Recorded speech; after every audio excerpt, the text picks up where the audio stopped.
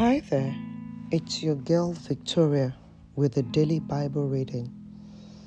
Today I shall be reading from the book of Job chapter 29 from the New International Version. Job continued his discourse. How I long for the months gone by, for the days when God watched over my life, when his lamp shone upon my head, and by his light I walked through darkness.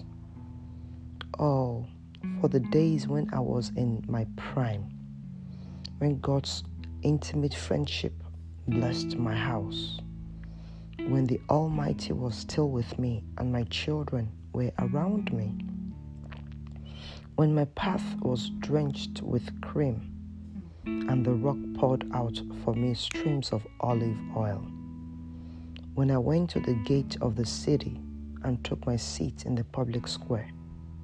The young men saw me and stepped aside, and the old men rose to their feet.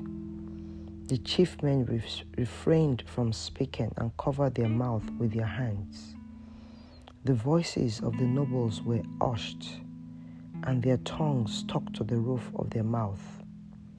Whoever heard me spoke well of me, and those who saw me commended me, because I rescued the poor who cried for help, and the fatherless who had none to assist him. The man who was dying blessed me. I made the widow's heart sing. I put on righteousness as my clothing. Justice was my robe and my turban.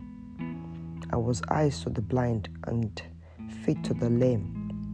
I was a father to the needy. I took up the case of the stranger. I broke the fangs of the wicked and snatched the victims from their teeth. I thought I would die in my own house, my days as numerous as the grains of sand. My roots will reach to the water, and the dew will lie all night on my branches. My glory will remain fresh in me, the bow ever new in my hand. Men listened to me expectantly, waiting in silence for my counsel.